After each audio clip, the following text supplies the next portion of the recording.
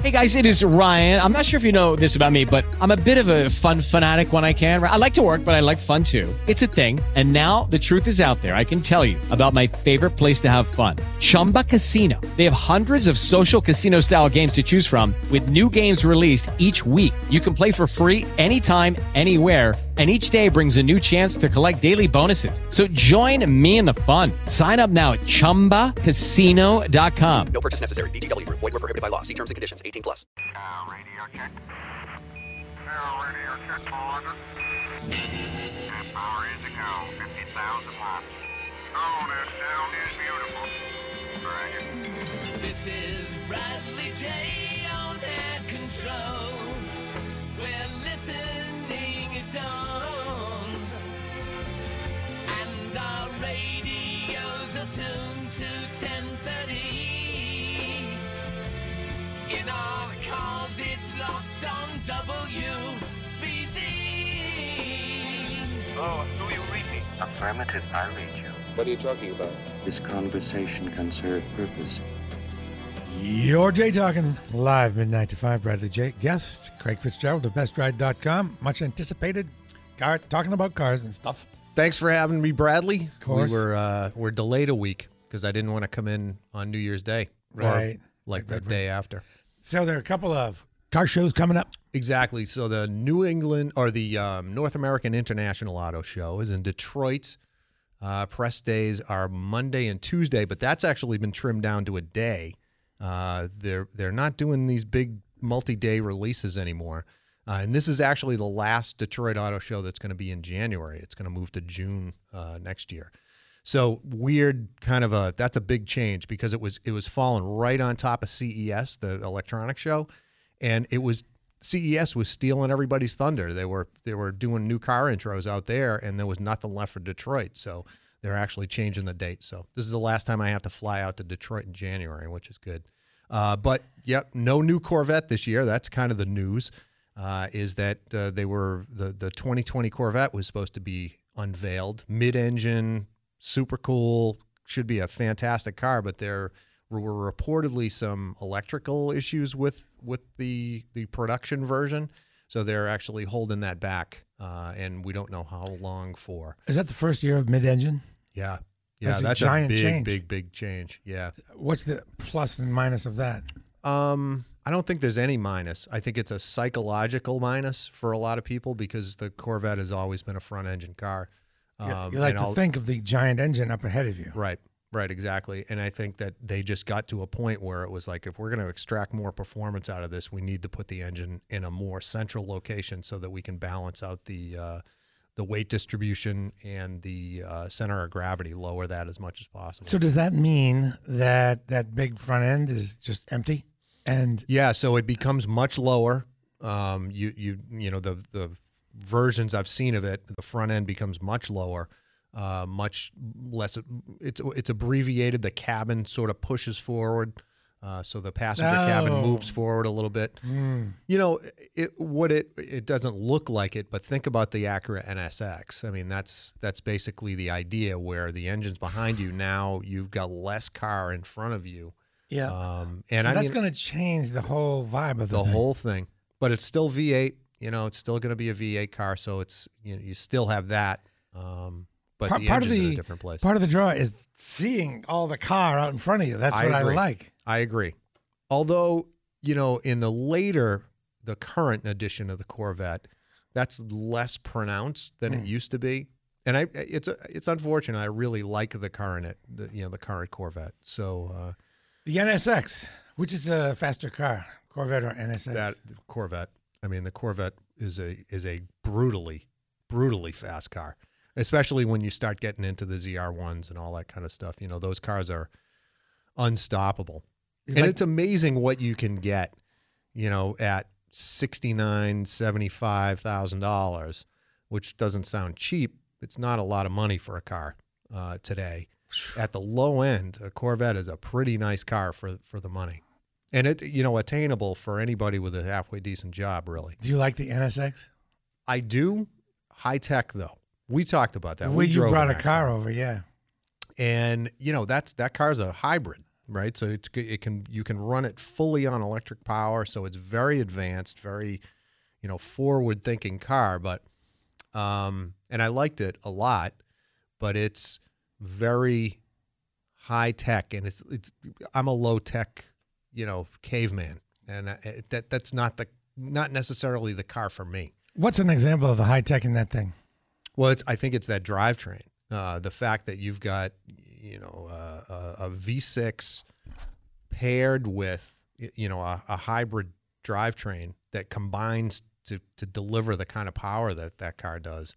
It's just amazing. I mean, and we drove it inside. It feels like any normal Acura in there for the most part, until you decide that I want to make Bradley nauseous in the front seat. Yeah, it's amazingly it's kind fast. of your hobby.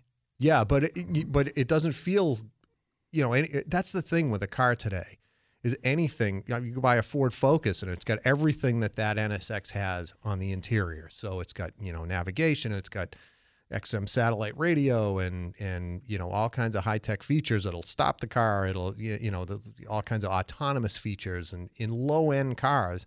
So when you get the high end cars, it doesn't really feel like you're getting all that much more, except for the power and the performance. It's Craig Fitzgerald, and your organization is bestride.com. It's a website where you can go and find out what kind of inventory is around your area. Yep, exactly. And if you're looking for something in particular, you can save a search, and you'll find exactly what you're looking for. And then you can read all the stuff that myself and my crew. freelancers are putting together. Yeah. Okay, let's get into more about the Detroit Auto Show. What else do you expect to see there? Maybe part of the excitement is what you don't expect to see there, like Ford cars. Yeah, well, so Ford's got a new Explorer coming out. That's all I want to talk about at this point is SUV stuff. They're not interested in, aside from the Mustang, which they'll have a Shelby GT500 there, which a lot of people should be excited about. But that's basically it for cars for Ford. They're really just kind of heavily invested in SUVs at this point. Shelby GT, pickups. Tell me about that. Should be fantastic. I got to look at the specs here to see exactly what we should be expecting, but it's got, the new version of let's see. Yep. It should be on sale later this year. I mean, they're brutally fast, 550 some odd horsepower. Not quite where things like the Hellcat are, but it's more of a like a track oriented car. So not as much of a drag car as the Hellcat is. It's meant to go around corners and and stop, which the Hellcat does too. But this thing is kind of on the edge of that kind of performance. I'm constantly comparing those modern muscle cars and thinking which one I like better, and I'll see a Camaro and I think that looks pretty good. But then I think, now the windows are too small and it looks novelty like a Batmobile. Right. Then I see the Mustang and think that looks great. And then I see the Challenger. I see a white Challenger and think that's understated and looks great as well. They look great from the base model all the way up to the top. I think they're a fantastic car. But I feel the same way about the Mustang, which is odd for me because I'm a GM guy and I'm a Camaro guy, always have been. But to me, the Mustang looks significantly better now than the Camaro does. What's the body shape change for this Shelby? Is it? So there will be no, it's no great body shape change from the Mustang itself. It's just this is the highest performance version of that car. So I'm sure there'll be spoilers and splitters and all that kind of stuff, but it's going to look like the Mustang. Do you like black wheels? No. Oh, it's the worst. If anybody out there, I think you need to be under the age of 35 to like black wheels. I really, it looks like the bottom of the car has disappeared to me. I saw kind of a higher end car that somebody put black wheels on, maybe a BMW or something. And I thought, God, Craig Fitzgerald would hate that. It's the worst. It's the absolute worst. You know what's funny? For Christmas we got my son an Xbox, and we got him Forza, the video game, and it's pretty cool. I'm not a video game guy, but it's pretty cool that you can go and kind of build these cars and spec them out the way you want. And he went and built my daughter built a 911, air-cooled 911, very cool car. and she painted the wheels black, and it was like that. It looks horrendous. It looks wrong with those black wheels on it. So how did you deal with that? Did you say nothing? I know. I told her it looked wrong. Did you explain why? Yeah, and she told me I was wrong because I'm an old man. Is that the thing? You have to be under the age of 35 to like black wheels, I think. I think so too. And you like, what is it you like? You have a particular brand and style. I like American Race. Well, for certain cars, I like an American Racing Torque Thrust. You can't go wrong with that wheel. And I like on cars like the 911. I love the stock Fuchs wheels. I think they're great looking. But I like mini lights too. Those are always a good choice. Okay, let's go to Jay in Quincy. Jay called us to find out. Well, we'll find out what he wants to find out. Hi, Jay. Good evening, guys. I just wanted to give you a heads up here. It's a little bit past my bedtime, but I bought a Honda CR-V 2013. I actually leased it, and an older brother who does very well paid off the remaining balance. We purchased the car. We bought the car, and I got the title with it.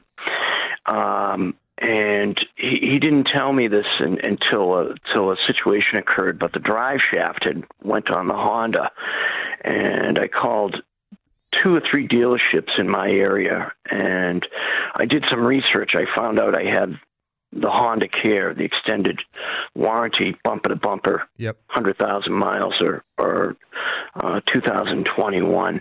But I had a really hard time getting them to exercise to do the repair, and I just wanted to share that with you guys. You had a hard time getting the dealership to honor the warranty? Yes, I had to call Honda Care out in California on 3 occasions within the same day. And the drive shaft's very expensive. For me, it is. It started out at $3,500 and it went up to $38,000.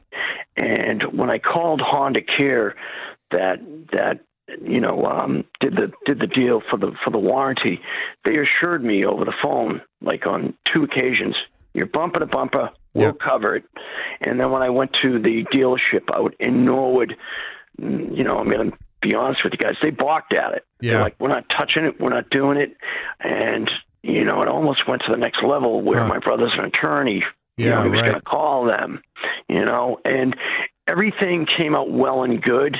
But I just want to share this with you guys and the listeners that if you do have a warranty and you paid really good money up front, I think this was $1,500. Yeah. Stick to your guns with them. With the Lucky Land Slots, you can get lucky just about anywhere. This is your captain speaking. We've got clear runway and the weather's fine, but we're just going to circle up here a while and get lucky. No, nothing like that. It's just these cash prizes add up quick. So I suggest you sit back, keep your tray table upright, and start getting lucky. Play for free at LuckyLandSlots.com. Are you feeling lucky? No purchase necessary. Void where prohibited by law. 18+ terms and conditions apply. See website for details. Tax day is coming. Oh, no. But if you sign up for Robinhood Gold's IRA with a 3% match, you can get up to $195 for the 2023 tax year. Oh, yeah. Sign up at Robinhood.com/boost by tax day to get the biggest contribution match on the market. Subscription fees apply.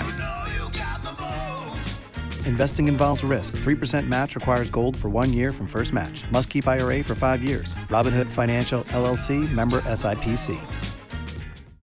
Yep. How many miles were on it? How many miles were on it, just out of curiosity? 71, sir. Yeah, right. So you're getting... And the car's in mint condition. I mean, everybody says it, but I'm mechanically inclined. It's a very good car. It's very clean.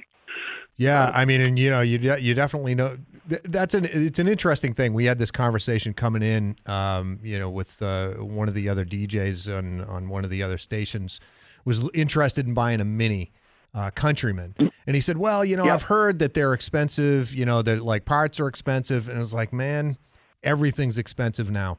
Like, I don't care. Right. You buy a Honda, you buy a Ford, something serious goes wrong, $3,500 is I mean, that's like middle of the road expense on a lot of this stuff. I know people that a friend of mine just bought, or he was driving a 2015 Buick Envision, which is the small, tiny SUV, and 70,000 miles the engine went, like dead on the highway, and right outside of warranty too. And it was looking like they weren't going to give him any help either, but I think that's kind of been resolved.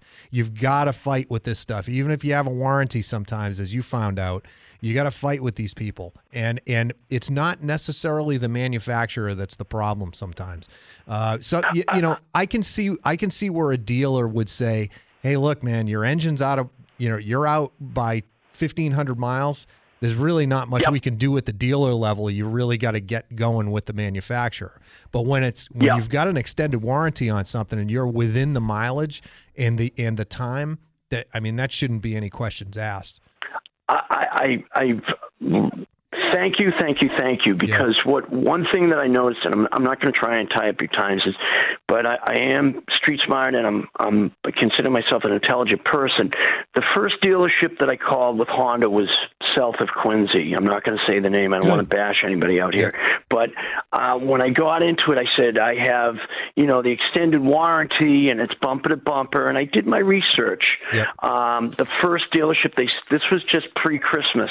They said, yeah, we can take your car the third week in January. I was like, so that's what? You're right. That's another issue too. I mean, that's not necessarily their fault necessarily, because look, it's Christmas time. They get a lot going on. Are they putting you to the back of the line because you have the extended warranty? I don't know. But that Honda Care warranty is a Honda provided extended warranty. You paid through Honda. You bought it with the car when you bought the thing. There's a lot of this is one lesson for a lot of people. If you're having the issue with that extended warranty, there's a ton of extended warranty companies out there that are not affiliated with a brand. They're and they may have a decent reputation, but sometimes the dealers don't want to deal with that stuff. And you may have to fight with them to get them to actually honor the thing. So, I'm glad that worked out, and I'm glad it got fixed for you. He mentioned his car was in mint condition. Yep. What's that word come from? Mint. I think from the mint, right? Freshly minted. Freshly minted. That's exactly where it came from. All right. Okay. Give us a shout. 888-929-1030. Anything else to think about as far as the Detroit Auto Show? So Subaru's got a really, really hot version of the STI that we did not get in the United States for quite a while. So it's the S209 is kind of what everybody's anticipating that they're going to see there. And I think even, Subaru has kind of tweeted out some things that confirm that. That's going to be a pretty wild car.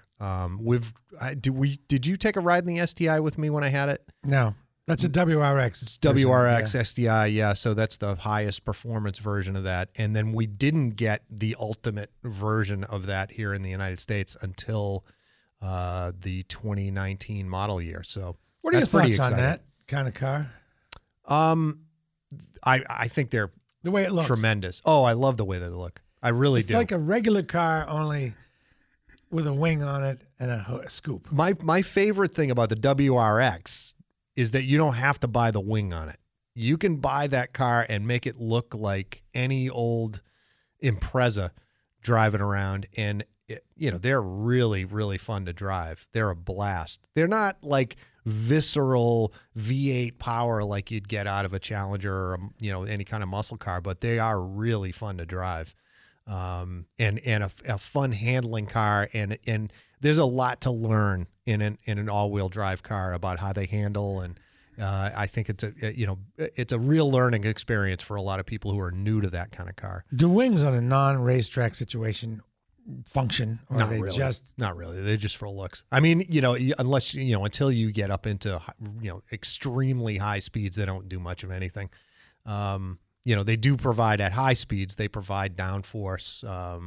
They kind of push the car down into the track. But you're talking, 100+ miles an hour to get real impact out of something So like that. the 208 was Japan only. 209. Yep. The 208, S208, whatever. It used to be Japan only. Right. Why is that? They didn't figure Americans would want that? No, so there were, I don't know what the issue was with Subaru specifically, but a lot of times these are home market cars that you have such a small enthusiast base to begin with.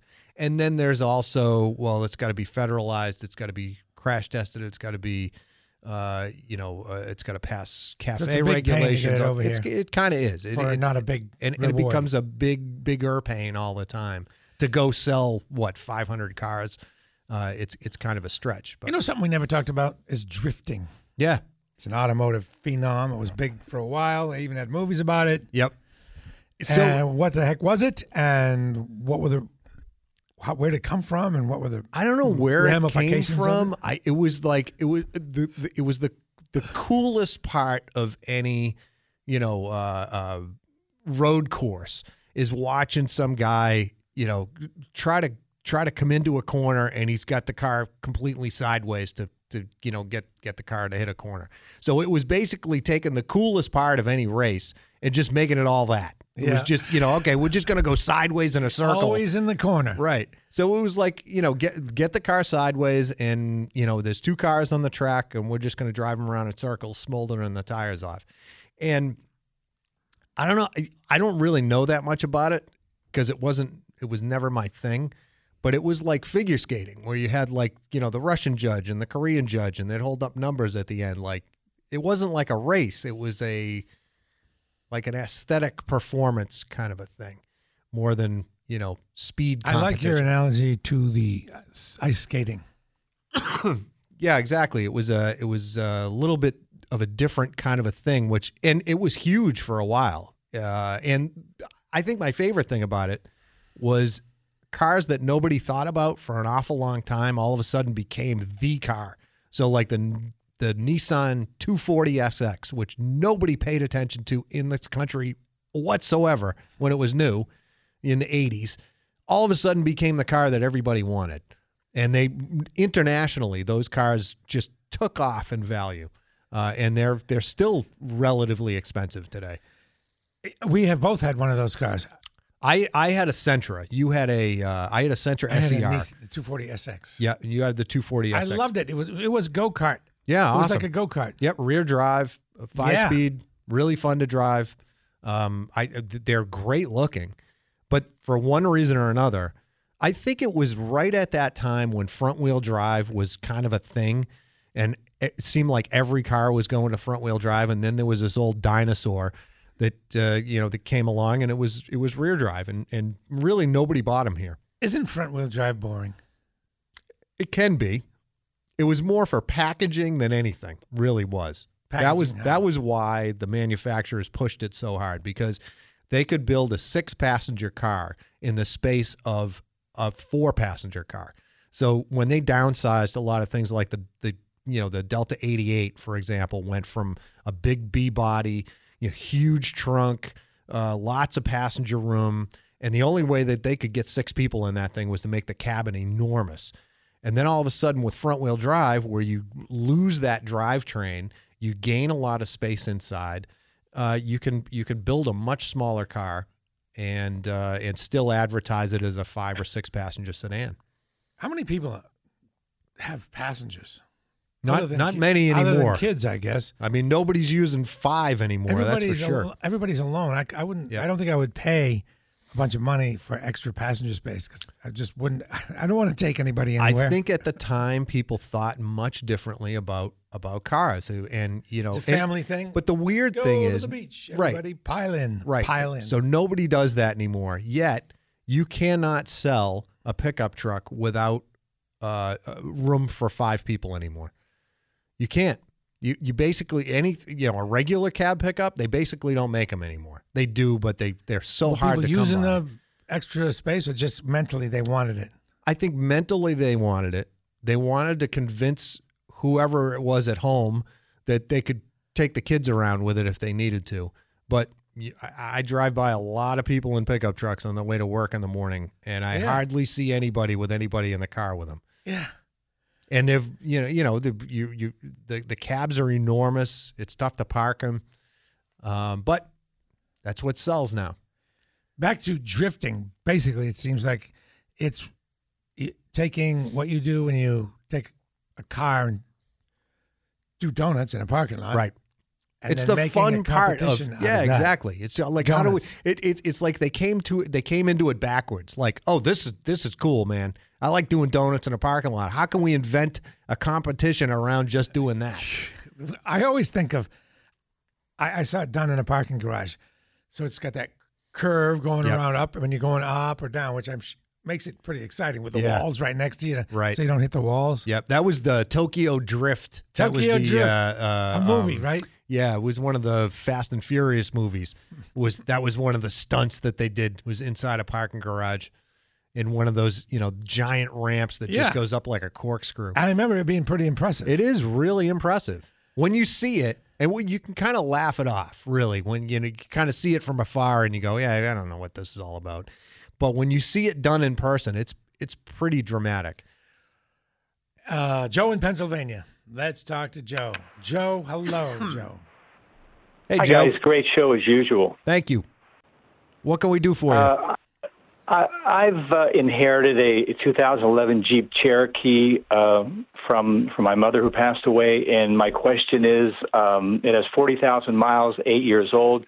The pros and cons and your feelings about it. A lot of friends have said, why do you want it? Sell the thing. Mm-hmm. It's in great shape, kept in a garage. It's the old, quote, little lady car kind of thing. But your feelings about the... Judy was boring. Hello. Then Judy discovered ChumbaCasino.com. It's my little escape. Now Judy's the life of the party. Oh, baby, mama's bringing home the bacon. Whoa, take it easy, Judy. The Chumba life is for everybody. So go to ChumbaCasino.com and play over 100 casino-style games. Join today and play for free for your chance to redeem some serious prizes. ChumbaCasino.com. No purchase necessary. Void where prohibited by law. 18 plus terms and conditions apply. See website for details. Pros and cons of it. So it's the Cherokee, not the Grand Cherokee, right? I'm sorry. I'm sorry. I made a mistake. It's a Jeep Compass. Compass. All right. Yes, so I'm gonna tell you right now, move that thing along. I would. Okay. The Compass is sort of it's about the lowest end that you could buy as a Jeep. There in that era, I'm trying to remember if in 2011, I'm pretty sure it had the CVT rather than the conventional automatic transmission. So, and not the greatest CVT. One of the earlier CVTs. Yeah, and so they've been known to have some transmission issues. Honestly, they're not worth a lot. And every single person that I know that has had a Compass, they've gotten 75, 80,000 miles out of them, and they're done. They're just non-functional after a certain period of time. I've never heard a more negative review come from you. You're always Mr. Well, you know what else, guys? The gas tank's 13.5 gallons. I feel like I'm constantly filling it up. Yeah, that's true too. They were basically a way at that time to get people into a Jeep product without having to spend a lot of money. And they were cheap. They were basically the cheapest, all-wheel drive SUV you could purchase. And, the Compass today is actually a pretty nice vehicle. The new one is a pretty smart little vehicle. That one, not the greatest. Based on a Mitsubishi a platform, it was basically the same car as the Mitsubishi Eclipse, and it was kind of stretched and prodded into an SUV, and it just never worked out right. So you see a lot of them on like rental fleets and stuff. That's kind of an indication that they couldn't get them. They couldn't get rid of them in the conventional retail market, so they kind of went to the rental market. And not a great vehicle. So you're saying even though it's free and has 40,000 miles, move it along? It's free. I would strike while the iron was hot and get the money out of it. So I think there's probably a few bucks in it. But I wouldn't want to be holding that thing after it got to 75, 80,000 miles. Sounds like it's a liability waiting to happen. Yeah. Good luck. Thank you, guys. Bye now. Yeah. Wow. Usually you're Mr. Craig, Mr. Look at the bright side. Yeah. There is not much bright side in that. A good friend of mine bought one, loved it, which was surprising to me because I looked at it every day in the parking lot like, oh, God, what are you doing driving that thing for? What are you doing, guy? And he loved it and drove it for the entire time I knew him. And then 2 months ago, it had 75, 80,000 miles. It was non-functional, done. And to get it back running again was going to be $3,500, $4,000. I mean, that's all that thing was worth at that point. So he literally threw the car away. They gave him a few bucks at the dealership, and he bought a Toyota pickup. Okay. Well, I was walking down Newbury Street, and I see these sports cars, Ferrari, Lamborghini. Yep. They're showing off. I can't imagine it would be any fun to own one of those. Wouldn't you just be scared to death that you get a dent? Why do people own them, I guess? Well, I think those people don't have Bradley J money. Those people have Steve Mnuchin money. Yeah. And for them, it's like, hey, I got a dent in my, $750,000 car. It's like you getting a dent in your, Buick LeSabre. It may be a bummer, but it's not a life-altering kind of an issue like it is for you. You know what I mean? Yeah. Is it fun driving in the city? I mean, you love cars, but when you're in the city, do you still love them? Or do you think it depends? I just hate sitting in constant traffic, but driving in the city can be a lot of fun. Like you and I have experienced Sturrow Drive and something late at night. It can be a lot of fun. Yeah. Right? Yeah. And once you get out of, even Massachusetts, once you get way out west, it's a whole different thing. Like 93 above Tilton, New Hampshire is nice. Right. And I really think like people underutilize roads like the VFW Parkway and, all of those kind of roads later at night when traffic isn't so bad. Those are really fun roads to drive on coming out of the city. And even things like, hey, I like showing off. I'll show off on Newbury Street like everybody else does. I love that. Okay. It's pretty awesome. Yeah. So I have a friend who has a friend who had one of these, and he said the two best days when he got it and when he got rid of it, he was so relieved. Like owning a boat? I guess. He was so relieved. And I think it was like $400,000. And I just thought, man, if I lived downtown and I had $400,000 and spent $400,000, I would get the services of a limo. I would have somebody that was a limo driver, masseuse, bodyguard. Yeah, I wouldn't necessarily want to own a car like that. If I lived in the city constantly, that probably wouldn't be what I'd enjoy. I used to see a lot of people driving Defender 90s in the city. The Land Rovers, the yellow ones look, old boxy things. Those look pretty cool. Those you could have some fun with. You didn't see a lot of those around at the time. But that would be more fun in the city to me. I can't imagine you really showing off on Newbury Street. Would you really? Sure. What vehicle would you do that with? I don't know. Pick one. What do you want to show off on Newbury Street on? We could do Corvette, that in a Hellcat. We could do that in a Corvette. All right. I love it. I love showing off. All right. Fair enough. Let's go to Jim in New York, who's going to have a question, I guess. Hi, Jim. Hi, Bradley. How are you today? We're great. Hey, I got a 2014 Chevy Cruze. You guys hear any bad reports about it? It'll probably run forever. I don't know. I've had 35,000 miles I put on it. It's been fantastic. But lately, it's either a little skip. I don't know if it's ignition coil, or I noticed also that when it kicks up the last gear on the transmission, was it like an 8-speed transmission in there? Yep. It's when it gets about 65, 70, it goes from 3,500 to 2,500 RPM. I feel a little skip once in a while, the last year. Huh. I don't know if it's a tranny issue. You can't even check the transmission. There's no dipstick. No, there's not. There's not. And there's not a lot to be learned, even if you could pull a dipstick on it. Will you change the transmission fluid on that, do you think? I don't even. I mean, is there? Can you even Can you change it, or do you have to have it flushed out? Either flushed or drop the pan. Right. Your thoughts on that? I would say I'd bring it to somebody. It's not throwing any codes, right? So you're not getting a check engine light or a service engine or anything.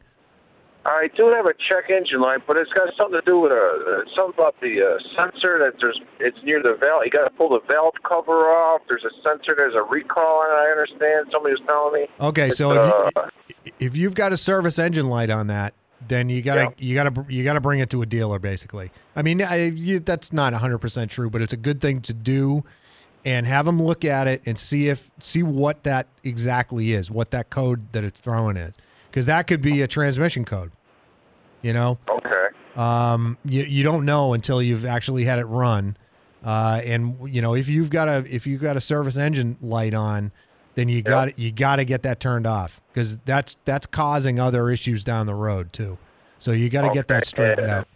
What's the bumper? 5 years, 100,000 or something like that? I'm not 100% sure, but you should probably still be under warranty, right? All right. Thank you. All right, Have man. a good day. Take it easy. Bye-bye.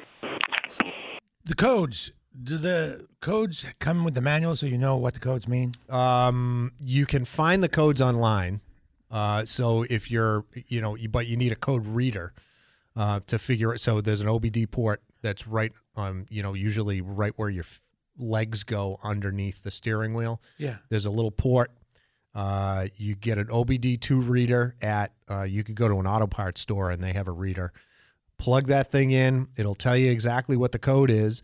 And then, you can go online and say, oh, this is a P, 207 or whatever it is. Why don't they just have the thing have a screen? Well, see, that's what we're Instead of getting having to. Stick something in there. You just look at it and go, oh, P207, and then look it up. Right. We're getting there. So we will get there. And it's not far off. Where you're going to actually, those codes are going to be, shown on the dashboard rather than having just an idiot light that says, service engine soon. Basically they didn't have that technology when they put OBD, in every car. So that onboard diagnostic thing has been around since OBD2 has been around since 96. So it's, that's pre, having displays and all that kind of stuff. So the only thing they had was an idiot light. What's OBD stand for? Onboard diagnostics. So, that's been around for quite a while. It's been since the 80s. And then OBD2 was the upgraded version of that kind of told you everything that was wrong with the car. And there's thousands of codes. How often is check engine light caused by leaving the gas cap off? That's pretty frequent. Not very often Really? anymore. It used to be a big deal, right? So you check that first thing. You gotta check engine light, make sure your gas cap's on. And if that's not, it, you go, oh, that was it. Then right. you can you reset it by unhooking the battery cables? If that's it, then it'll go out by itself. Oh, all right. But usually what it is an O2 sensor or a coolant temp sensor, but it could be a million things. The cars or have a to combination of things. So when that check engine light comes on, that's the unfortunate part about the check engine light is that people look at it and they go, "Oh, it's orange. That must not be so bad, and I can drive this car another 15,000 miles before I think about fixing it." But what happens is when the O2 sensor's bad, then everything else kind of kicks in to compensate for that. So, you've got you've got many things going on that are trying to compensate for a bad O2 sensor. So, okay, does all this digital monitoring, is it worth it? Why can't you just build a car that's mechanically way better than ever, just the basics, standard, everything's wicked good, but there are no sensors or anything? Well, there have to be sensors to make sure that, so when pre all of the sensors and stuff, right? So we're talking 1973, say, you had a carburetor, spark plugs, plug wires, a distributor cap, right? Basically that made all of these things work. And it was very imprecise. So your carburetor is just dumping some kind of close approximation of how much fuel it needs into the close combustion. approximation of the optimum mix. Right, exactly. It was just getting close. And then the spark was like, it'd Maybe be I'll good. fire. It'd be good if it was firing here, and we'll get pretty close to that. Now it's like, fuel injection eliminated all of that. It became very precise. Like, we are going to inject exactly the amount of fuel we need in this cylinder at the right time. So now you've got a coil pack. You've got no distributor. So and it's better. Things are firing instantly. Right? And you're going faster and saving on fuel. In order to make all of that stuff work and compensate with some variation in the octane rating of the fuel, you've got to have sensors that say, all right, we're monitoring, what's going on in the exhaust, in that channel of exhaust that's coming out of the car. We're seeing that we've got some unburned hydrocarbons here. So we got to adjust the timing a little bit to compensate for that. Wow, You can't do any of that without the sensors. So no more so it's all better. Top dead center.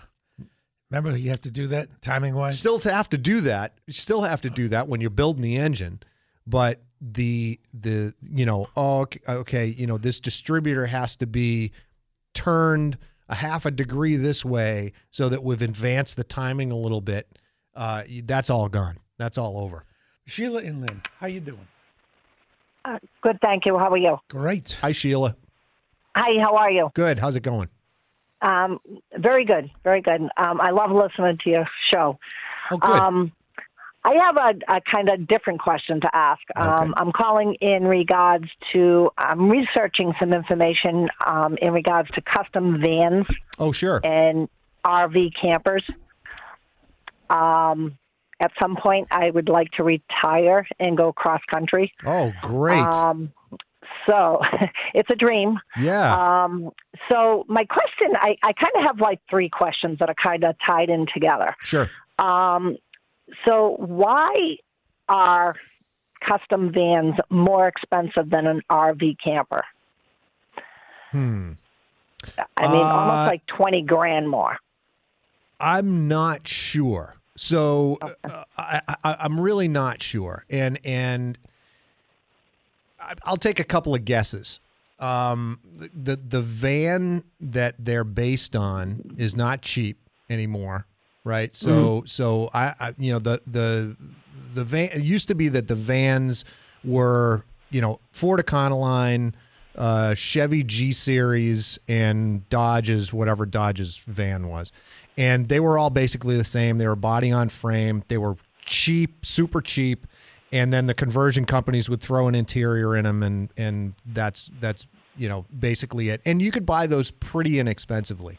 The vans that are available now are a lot more expensive. So like the Ford Transit and the Dodge, I can't remember what that is called, but they're more expensive than the vans that I remember as conversion vans.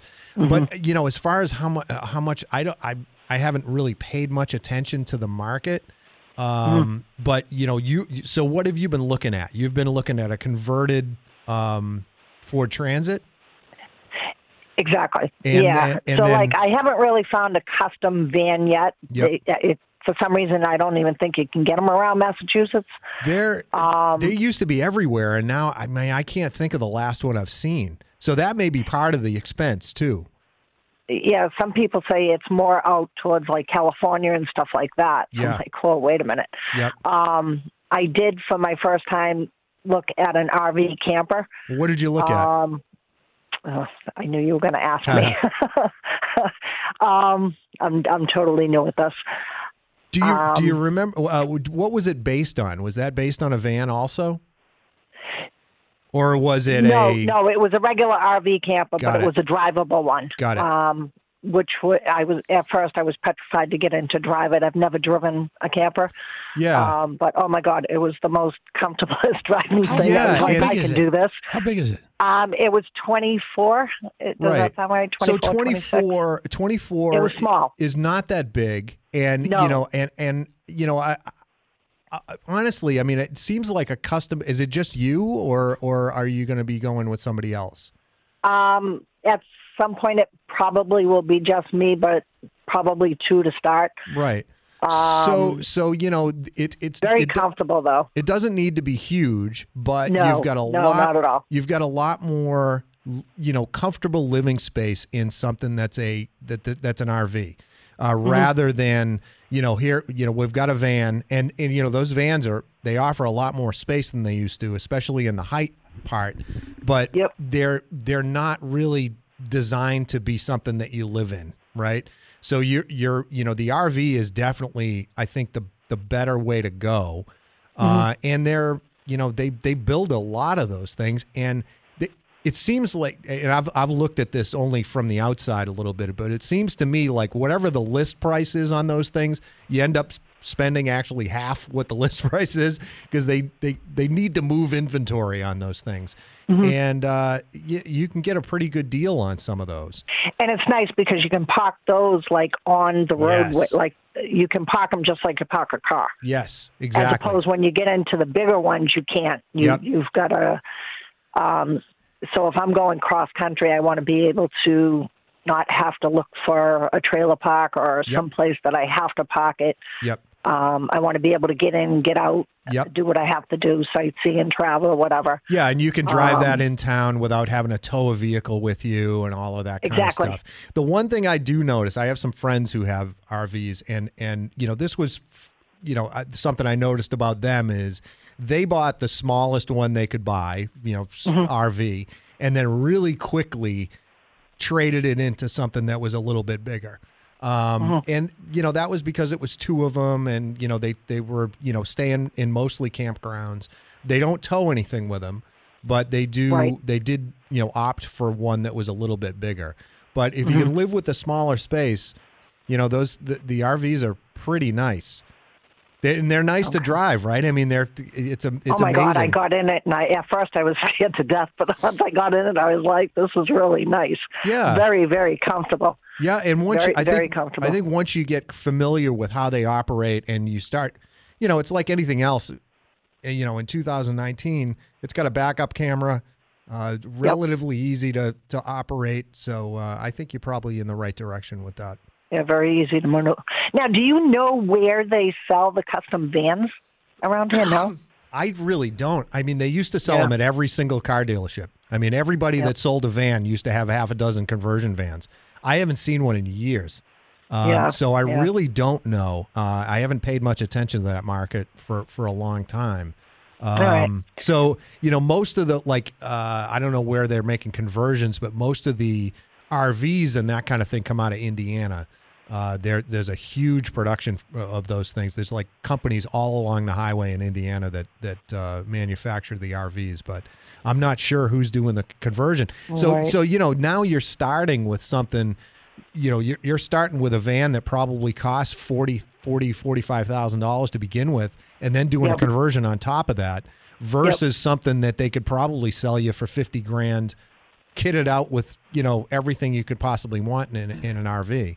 So that's probably exactly because there's Midwest Automotive Designs, custom built conversion van sales. Oh, there's one. Quality Boston, Massachusetts custom conversion van sales. If you look it up online, you might find something. Yeah, definitely. Okay. All right. Awesome. All right. Well, thanks. It was good talking to you. Good luck. I want to hear where you end up going too.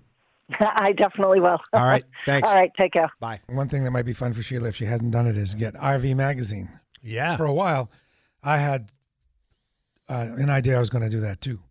Then I got RV Magazine. There were 2 of them. Yep. One's called RV, whatever. It's like from the RV Association or whatever it was. Something. There's a bunch of mags for that, as you can imagine. And one thing that I noticed after a while was that most of the articles were about how to fix stuff that went wrong. Yep. And then I started running the numbers thinking, wow, for what this thing costs, I could go to a lot of hotels. Right. That's exactly the issue. And you know, I have friends of mine that have built their own RVs, like converted school buses and stuff, and it looks awesome.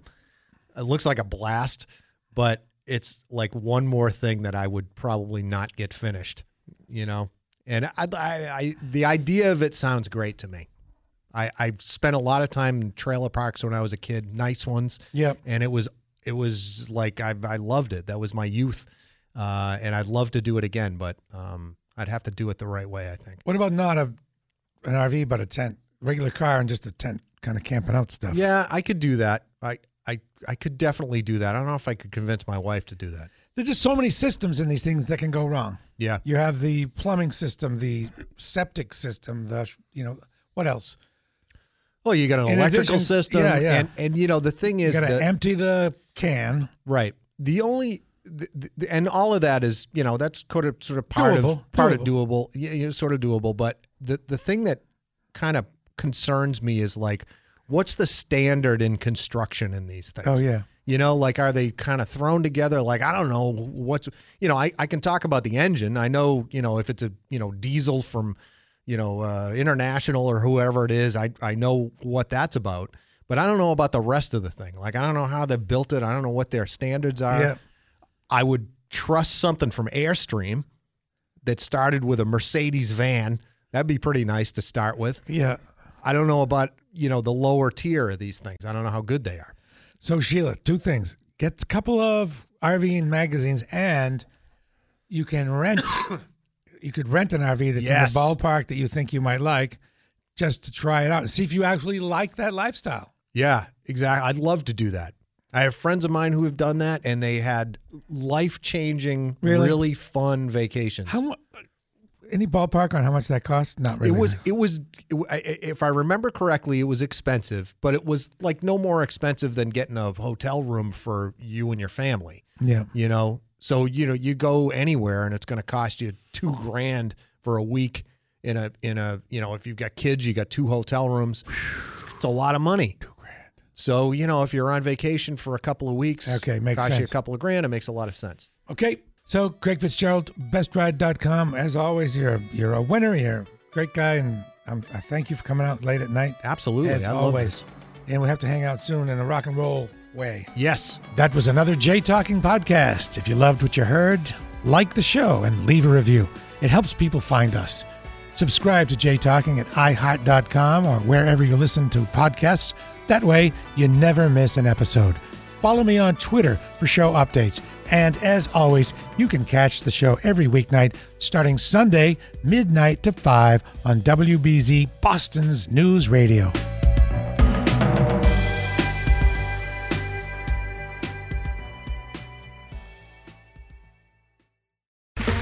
Okay, round 2. Name something that's not boring. A laundry? Ooh, a book club. Computer solitaire, huh? Ah, oh, sorry, we were looking for Chumba Casino. That's right, ChumbaCasino.com has over 100 casino-style games. Join today and play for free for your chance to redeem some serious prizes. ChumbaCasino.com. No purchase necessary. Void where prohibited by law. 18+ terms and conditions apply. See website for details.